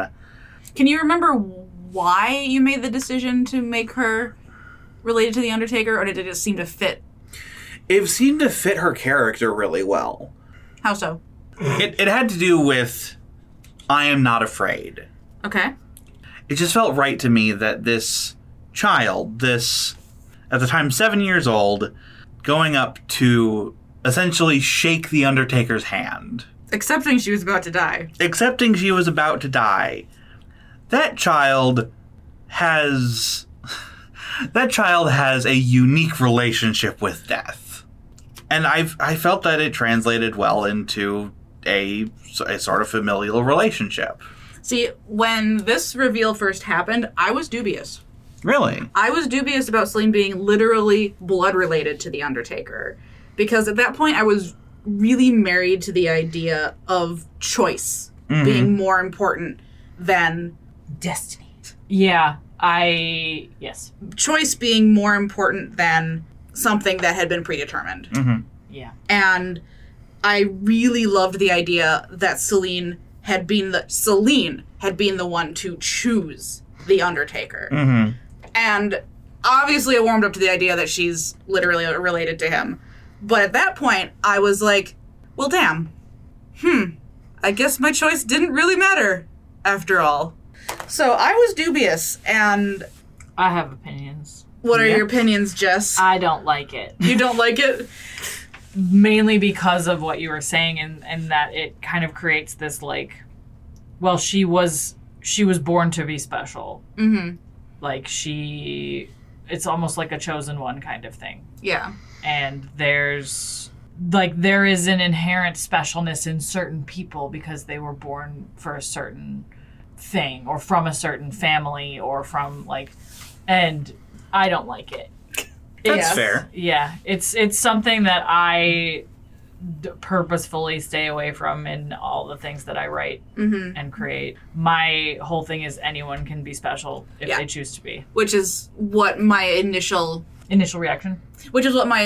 intention was with Celine, was that she was special because she chose to be. Yeah.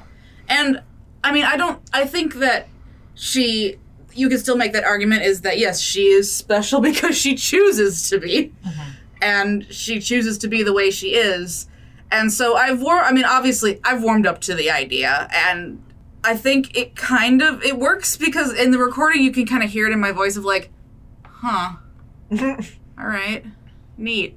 And I think we had to redo it, didn't we? Because You didn't have the right reaction? No, because okay, y'all, I'm autistic, right? I don't get implication very well. Oh, right. We had to Yeah. re-record it because Molly did not spell out specifically to Megsy that you and I are related, Celine. You know. Oh, yeah. So we had to re-record it so that Celine, like, basically with No Megsy question. knowing it. Yeah. And then she could have, like, an actual reaction. Because she just kind of went, like, okay. Like, in the first one, she's like, interesting. And then I had to tell her later, it's like, no, you're related to The Undertaker. She's like, oh. Oh, that's what that meant! Yeah, I'm very bad about getting implication and very bad about coding my own speech to have the right implication. And so I think that it worked okay in the narrative, though, because later it's like it didn't really sink in with Celine until later, and she was like at one point like later brushing her teeth and just started screaming. Yeah. Because it sunk in. I am related to the Undertaker. Literally, he's my dad. Yeah. No, he's not your dad. Yes, he is. Great. He's my dad. Great. Because she had been saying the Undertaker is her dad since she was little. Like, that probably got her in a lot of trouble at the Church of the Mother. like, Yeah. insisting that the Undertaker was her dad. But, like, yeah. I don't have a mom. My Undertaker's the Grim Reaper. So edgy. Yeah. Well, Celine, edgy? And then you married an edgelord. Stop it. And then I became a failure. Yep. Ugh. Don't you love us? Yes. Yeah.